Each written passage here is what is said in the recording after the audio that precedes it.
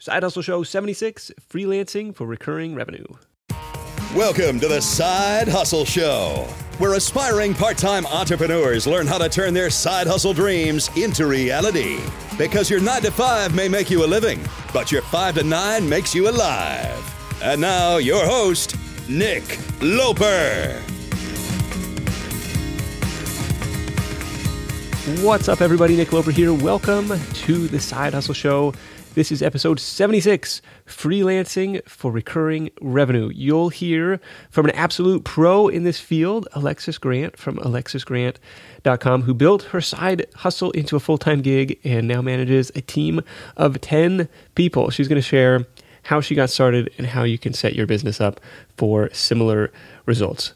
So Alexis is someone I've crossed paths with online for the past year or so through various guest posting opportunities, which is apparently one of the services that her company offers. So they manage some of the bigger blogs, some bigger sites. And I think the couple that I found her through was the Brazen Life or Brazen Careerist and the Penny Hoarder.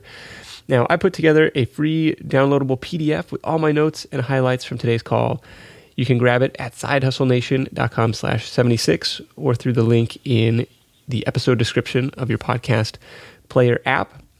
Now, if I sound a little bit stuffed up this week, I'm working on a little sinus infection, but nothing too serious. And other news and updates, just plugging away on some projects here. What are you working on? I hope you're having an awesome week.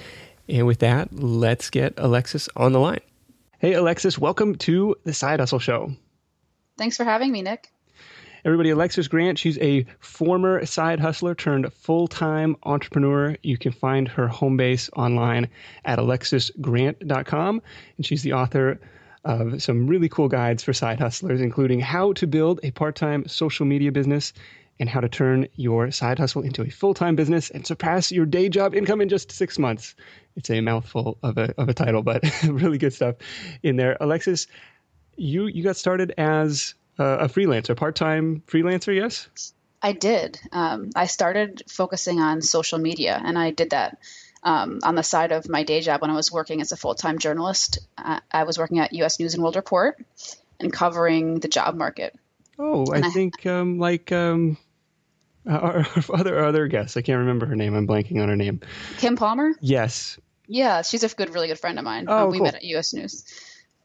Also in the D.C. area. Oh, cool. Mm-hmm. Yes, so awesome. what did that entail, being a social media freelancer? Well, basically I was helping small businesses with running their Facebook and Twitter accounts. It was a little bit more than that, but when you look at a small business and where they should be in terms of social, those end up being the two main accounts. So for the few clients that I had during that time, I was managing it for them. So not coaching them on how to manage it, not creating a strategy for them and letting them implement it, but actually managing it for them. And that's what ended up turning into kind of morphing into the business that I have today. So when I was doing that on the side of U.S. News, I only had a few clients, and I was bringing in about $2,000 a month in addition to my full-time job. So it was a good steady income, but I definitely was at a point where I was getting inquiries from people who wanted to work with me, and I had to turn them down because there's only so much you can do when you're working on the side. So I was pretty much at my capacity at that point. Well, I think that a $2,000 a month side hustle is something that a lot of people would be really, really happy with. But obviously that wasn't enough. We had to go for more, which is really, really cool. Now, how did you find these clients? How did they find you, or was it kind of a proactive thing? How did it work? Well, the first one kind of fell into my lap. I think I was out on a hike with a friend, and I actually tell this story in one of the guides that you mentioned, which is how to build a part-time social media business. And he worked for a company that teaches people how to drive 4x4s. And he was running some sort of overseas trip for people who like to drive trucks. And he wanted to figure out how to get people on this trip. And I was suggesting to him, oh, you should do this on Facebook. You should do this on Twitter. You should reach out to these people. And finally, he turned to me and said, why are you not getting paid to do this? You're really good at this. And so he actually he introduced me to his boss, who ended up being my first client, and they're still one of our clients. So we've worked with them for about 4 years. But yeah, it was kind of an introduction from a friend that helped me get my first client. And then the next few, I think, kind of came through my blog. So I was blogging at alexisgrant.com, and I had mentioned that I was starting to do this. And a few people started coming to me and saying, hey, would you help me with this? And it was partly because I was also on Twitter. I specifically remember, I think it was my second client who found me via a tweet and then landed on my website, saw that I might be a good fit, and then contacted me. And she's still a client as well. So a lot of our clients we keep for a long period of time because it's retainer work. So, I did it this way when I first started out, and we still do it this way now, which is charging a monthly retainer to do whatever we've agreed to do. So certain deliverables. So the company is paying us the same amount pretty much month after month after month after month. How much does it cost to have someone hire or to someone manage your Facebook page and your Twitter account? Well, I think when I first started out, I was doing it for, first, I guess you should say it really depends on what you're doing exactly and what you decided those deliverables are. Like for one of the clients, I was just doing Twitter and doing kind of like a baseline of tweets for her. So providing valuable tweets to her community to help grow her following. But then she was jumping in to do interaction and kind of leveling out what we had started with. So, that's a different thing than being the one who also jumps in and does all the interaction and looks for certain specific people to target. So it really depends on the scope of the project. Okay. And same thing when you add on Facebook. But I think at the beginning I was charging I had a couple of clients, one client that was maybe 500, another that was 750. It's a decent amount. Now we focus more on for most of our clients, not all, but most of our clients, we help them with blog management as a base. So the prices are a lot higher because it's a lot more work. We're creating the content, we're editing the content, we're optimizing it for SEO, we're publishing it. And some of these blogs publish, 40 posts a month. So it's a much bigger scope to the projects. Definitely. Now, so you obviously had some interest or expertise in the social media stuff before getting started. And it makes sense that people would find you on Twitter. I'm going to find my social media person on social media. I think that makes a lot of sense. Any words of wisdom, like for people who are looking at, and I love this retainer model, by the way, that's really, really smart. You want to have a predictable revenue stream month after month after month. Yes, I do have a specific idea, but first on the retainer model, it's really awesome. And my dad suggested this. He's a kind of a traditional businessman. So he was helping me at the beginning think through this. And especially if you're a freelancer and you're trying to figure out how to make freelancing sustainable, setting up some sort of retainer agreement is really the best way to do it. And it's also in the client's best interest long-term because you're able to make them happy. But whether you're a writer, doing social media, doing editing, doing design, if you can figure out how to set up arrangements so that you're helping the same company month after month, it saves you from having to go out and look for the work. So you're saving a ton of time and in the end, earning more money because of it.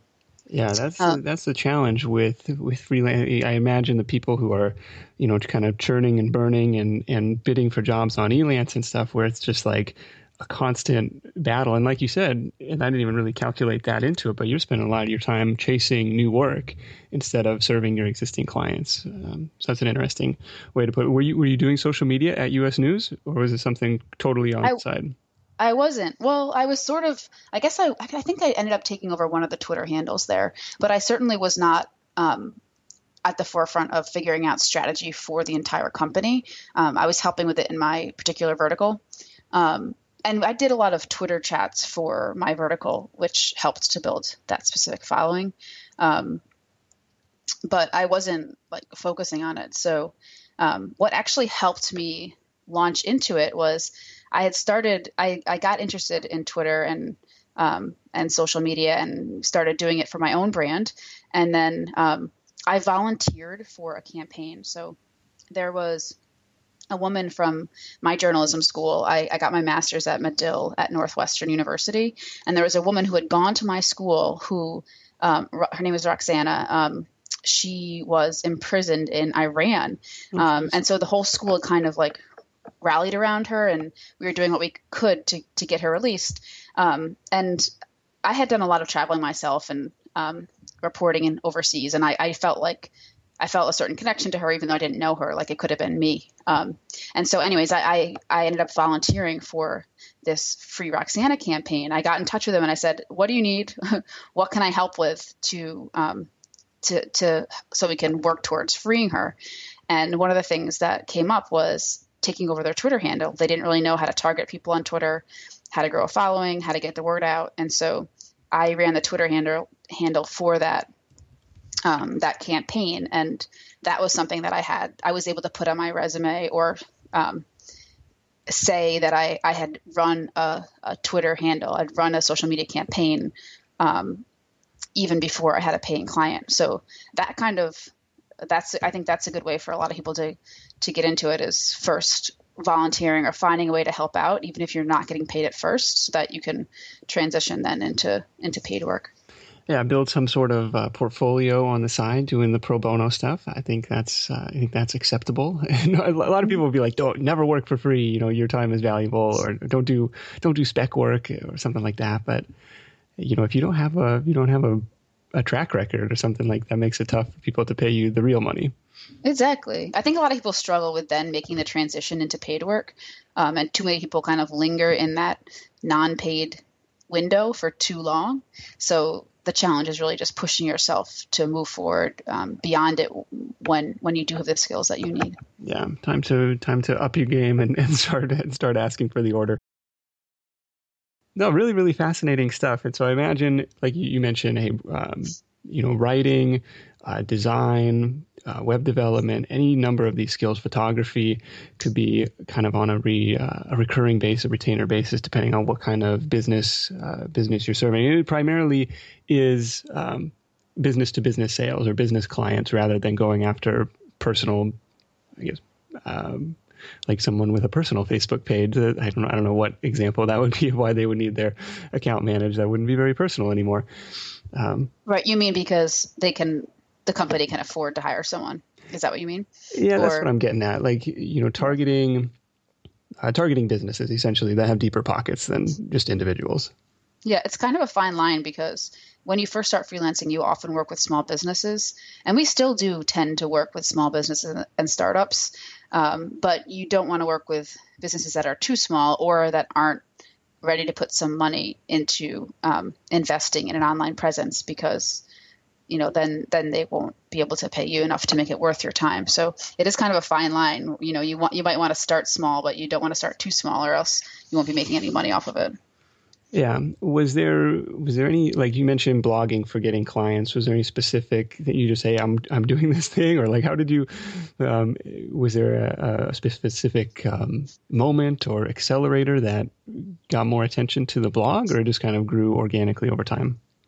It grew over time, and I can't really pinpoint a moment, but one thing that I've done that has worked really well is help people learn to do what I'm learning to do. So showing people how to accomplish what we've accomplished with our clients, offering really valuable information that helps people grow their online communities, or figure out how to optimize for search, or all these little things that we work on.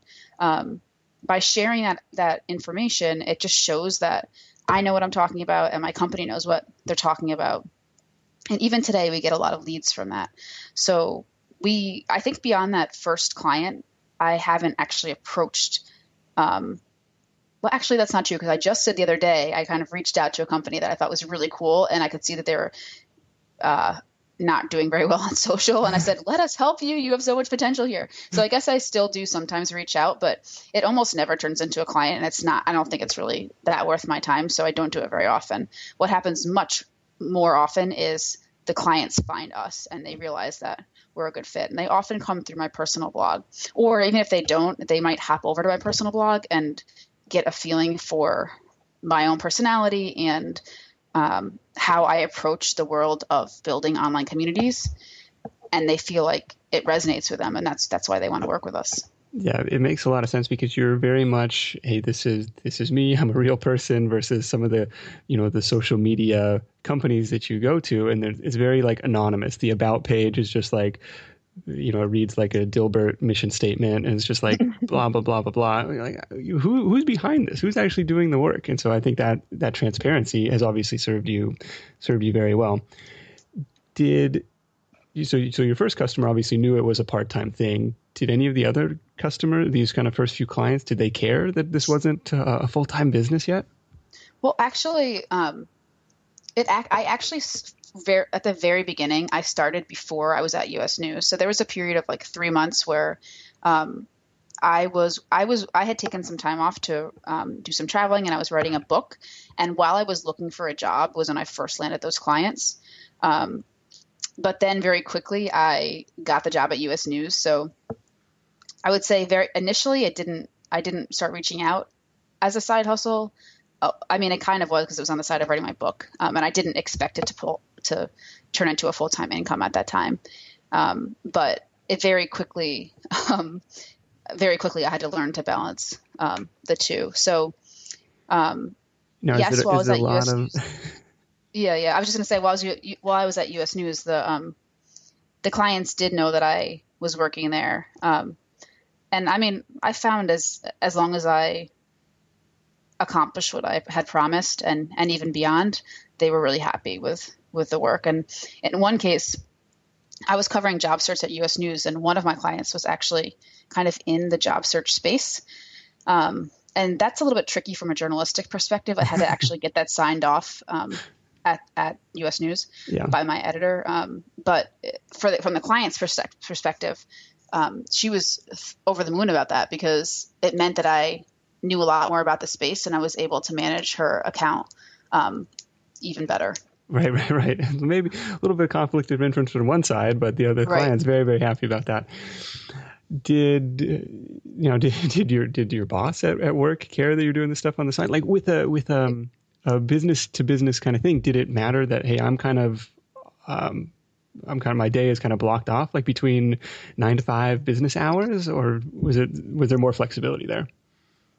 No, my day was blocked off. I definitely gave my day job my all. And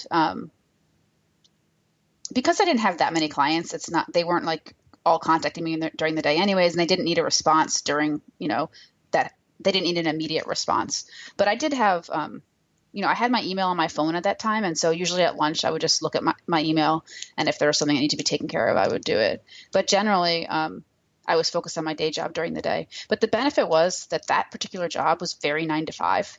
So, I literally went home at 5 o'clock and started, if I had work to do for my side hustle, I would do it then.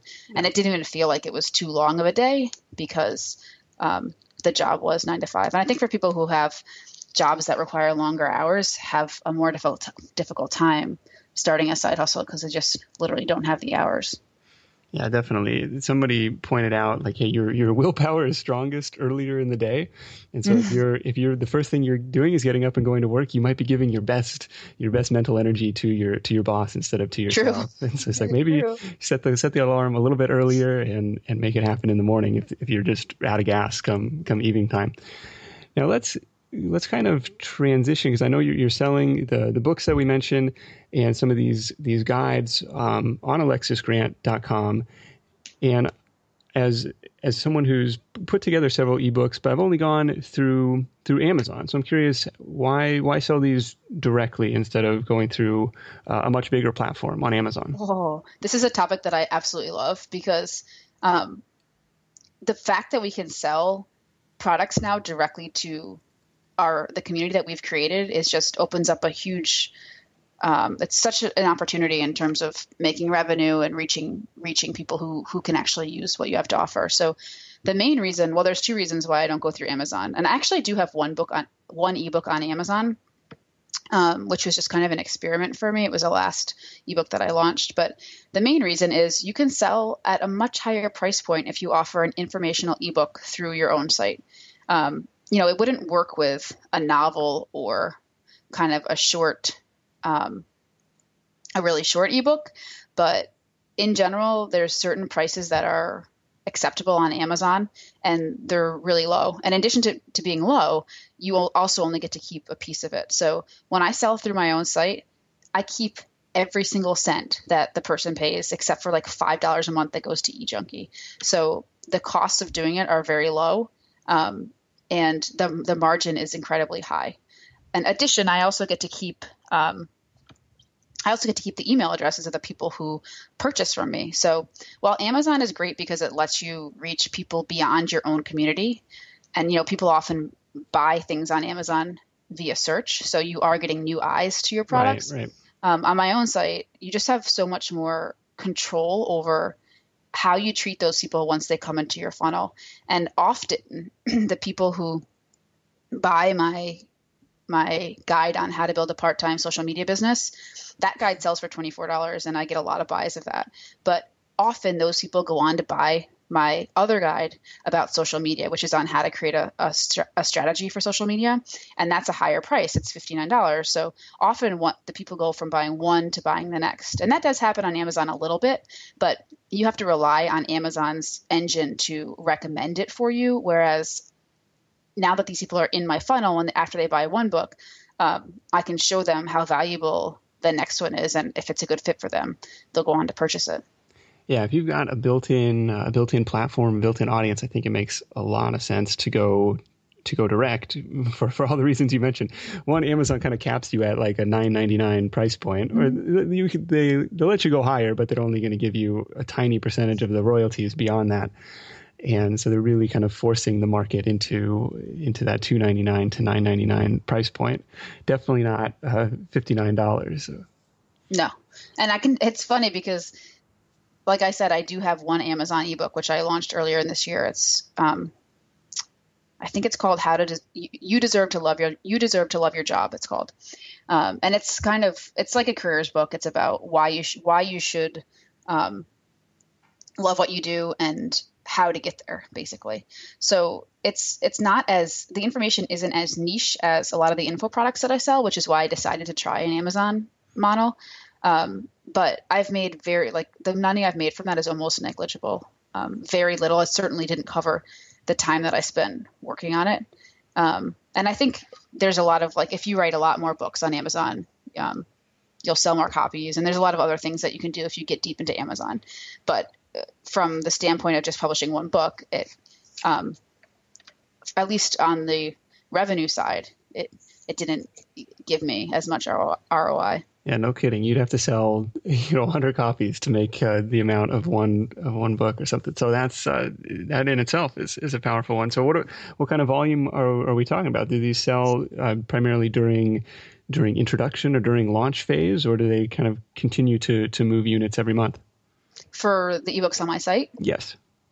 Yeah, they sell more at launch, or they sell a big number at launch, I would say. But I actually haven't launched a new ebook in the last 2 years, I think. And I'm working on a new one now that I'm hoping will come out at the beginning of this coming year. Okay.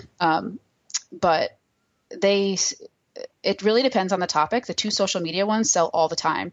And it's partly because we do really well in search. So I have a number of posts that rank high in search, for example, one on how much you should charge as a social media consultant. And I wrote that specifically because I knew there was a gap there and that information wasn't easy to find online. Okay. And so now when people search for that, they land on that page. Sometimes they buy the ebook right away. they land on the post. So they see that I have information to share about this topic. And then hopefully they see a link to the ebook. They might buy it. Or I also offer a freebie that's also kind of around the social media topic. So often people will get that freebie and then they've opted into my list. And then later down the road, they turn into a buyer. So those 2 ebooks on social media sell really well. The other ones I have don't sell as well. I have one on how to take a career break to travel that sells for $29, and I usually sell like 1 a month, if that. Okay. And the other one on how to turn your side hustle into a full-time business, kind of similar. I usually sell a couple of those each month. I ran a special a few months ago for that ebook, and I sold a lot of them at that point, but I think it was something like 50% off. So, but it was just my way of kind of getting it into the hands of more people who wanted it. So it really depends. And I think one of the reasons that some of the ebooks sell better than others is the social media ones. They are intended to help people make money. And often if you have something that will help people make money, they are more likely to spend money on it, if that makes sense. It makes total sense. It's an investment with a very specific outcome that is promising. Look, like, hey, I'm teaching you how to build a part-time social media, but like it's really, really specific, and for that, that's worth $29 or whatever the price point was. Mm-hmm. It's also a hot topic. Like a lot of people want to figure out how to have social media clients right now, and there's a huge demand for those services. So there's a little bit of just it being hot right now too. Yeah, and when it's anchored against the upside, when it's anchored against the outcome, that's when I think you can command those higher price points. Yes, and also just making people really happy. Like I get a lot of emails from people who say that the ebooks helped them finally start charging for their services, or finally go out and get clients. And when someone buys an ebook and then goes back and buys another one, that they really liked the first one. But I do also offer a money back guarantee. So I'll get the occasional request for a refund from someone who felt like, it wasn't what they wanted, or, sometimes you get them from people who probably intended to do that from the beginning as well. But that's kind of one of the downsides of selling digital products. Yeah. That's part of the deal, but that's actually a good point to bring up. It's like, hey, it doesn't cost you anything to deliver the thing. So it's like, hey, money back guarantee, no hard feelings, no questions asked or whatever. It's not worth it to fight it. Right. And if that's what seals the deal, then hey, no problem. Mm-hmm. Sorry, go ahead. Nope, go ahead. Did you have an income target or a savings target you were shooting for before it was time to give notice at work that you were going to go and be a full-time entrepreneur? I didn't have a target, but I guess what happened was I basically landed. I had an offer from a bigger client that wanted to bring me on board, and I had to make a decision between staying with the day job and keeping the side hustle, or moving entirely to the side hustle. And the way I like to describe it is that client was kind of my core client at the time. So I describe it this way for people who are thinking about, like, should they leave their full-time job, or should they leave their job to go into freelancing or working for themselves? And one way to make that transition is to have a core client. So I had this person come to me and say, we want you to help run our blog, and we'll pay you a certain amount, but it was a recurring revenue. So I'd get that amount every single month. And combined with my side hustle income, it still wasn't as much as I needed to make to be happy. But I knew that if I didn't have my full-time job anymore, I could kind of close the gap in terms of my income pie. So when you're in a full-time job, you only have so much time. So you can build up your side hustle to a certain point, but at some point you have to jump. And likely you're not going to be up to the point where you want to be in income when you jump. So you've got to kind of jump and then have a plan in place to close that income gap over the next month or a year. Yeah, and have some confidence that, hey, that extra 40 hours a week, 50 hours a week that you're freeing up in terms of commuting and day job time, I'm going to be able to do something productive in that time. And like you said, close the gap in terms of the income that you need to make. Exactly. Now, if you're starting over from scratch, knowing what you know now, is there like a high value activity that you would choose to spend your time on if you only had like an hour a day to work on this kind of thing? Twitter has worked very well for me in terms of making high value contacts. So I've used the platform to connect with a lot of people who have helped me, write for a publication I wanted to write for, or have a guest post appear on a certain site, or somebody who shared an ebook with their community. So I guess the whole networking thing is really important. And we all know that, but if you can think about networking in a little bit more targeted way, so not just like meeting whoever comes to you, but specifically seeking out people who might be able to help you down the line and seeing how you can help them now to create that relationship, that can go a long way, I think, towards having a sustainable business. So when you first start, you're kind of turning your wheels because it takes a lot of work to get those initial clients, but then they start coming back to you over time. And I forget what the word for this, there's an actual word for this in business that my dad was saying to me. But over time, like you've put yourself out there at networking events or on Twitter, and you've built a community, and over time things are going to start coming to you and they start turning into business. But it takes a while for all those things to kind of add up. And sometimes you have to wait for certain individuals and projects to pan out. So it's just about being persistent. No, I can vouch for that. It is weird because it's not, a lot of times it is an immediate gratification, but months down the road, you'd be like talking to someone else. Oh, do you know so-and-so? And you just kind of being a connector in that way. And as I've made a more concerted effort to grow, my network over the past year and a half, like there's been some things I never would have been able to do without that. And it's just really, really powerful stuff. How does this, like, from the mechanics standpoint, targeted networking on Twitter sounds fantastic as a soundbite, but it's like, are you just tweeting like at Pat Flynn, would you mind sharing my ebook? Like, how does that work? I have a whole course called How to Become a Twitter Power User that this is kind of the main strategy in that course.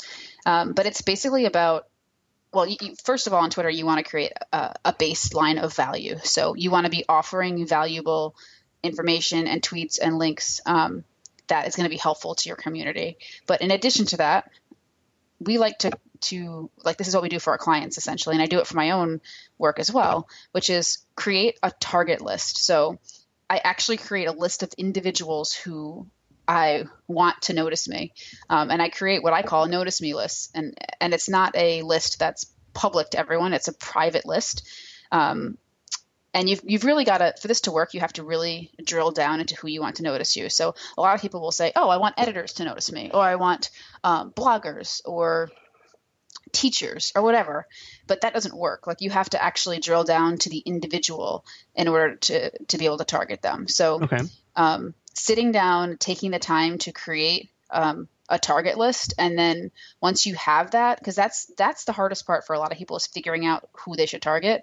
Then you just look for ways to reshare some of the things that they've offered. So sharing their blog posts, retweeting some of their tweets. How can you help them? Like maybe you're responding to a tweet that they put out about a question they had or a favor that they would like. Basically getting on their radar in a really subtle and non-annoying way, so that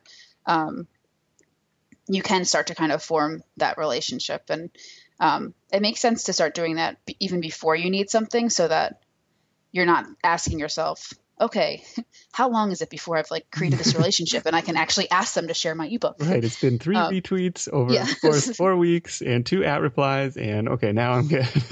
Yeah.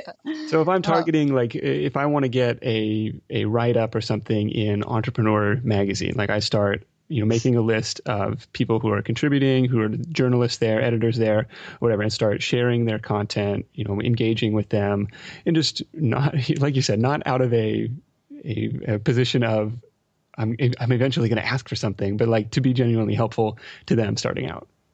Exactly. It's harder with big publications like that because if you retweet, for example, the entrepreneur handle, probably nobody's going to notice that because there's a million people retweeting that, and who knows who's manning that account. So you really want to, that's a big part of the digging deep, is who is the editor that oversees the section that you want to write for? Okay. Or who are the contributors, like you said. So really nailing down kind of the individuals. And this takes a lot of work, which is why a lot of people don't do it. And also sometimes it doesn't work. Like you can't, that's why you want to do it kind of across the board. So, for example, we do this for like a little bit. Yeah, exactly. Well, awesome. I think that's a good Twitter takeaway. And that's something that I should probably be better at. I could make a notice me list. That's actually really cool. Alexis, thank you so much for joining me on The Side Hustle, sharing all this wisdom about how to turn a freelancing business into a fun retainer side hustle and eventually transitioning that into a full-time gig. Everyone, check her out at alexisgrant.com, and we'll wrap things up with your number one tip for Side Hustle Nation. Persistence. Stick with it, because it's the people who don't make it, they often just gave up. There's going to be hard times. So I think whether you're starting out or you're in the middle of creating something or you've already, made it, so to speak, just keep with it, because persistence, I think, is what separates out those of us who are able to make it work from people who continue to struggle. Awesome. Thanks so much, man. We'll talk to you soon. Thank you. And there it is. I think Alexis's ideas on setting up her business for recurring revenue, building an audience through her blog, selling her products directly, and then setting up targeted lists on social media. I think that all made a lot of sense.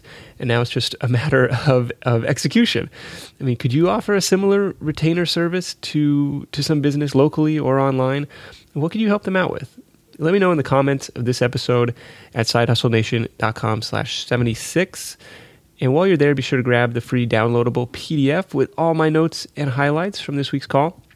And you can also access that file through the link in the episode description of your podcast player app. And how about Alexis's call to stick with it? If it were easy, everybody would be doing it. And so persistence pays.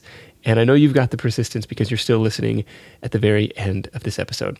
All right, that's all I got. Until next time, go out there and make something happen. And I'll see you next week in episode 77. Hustle on. Thanks for listening to The Side Hustle Show at www.sidehustlenation.com.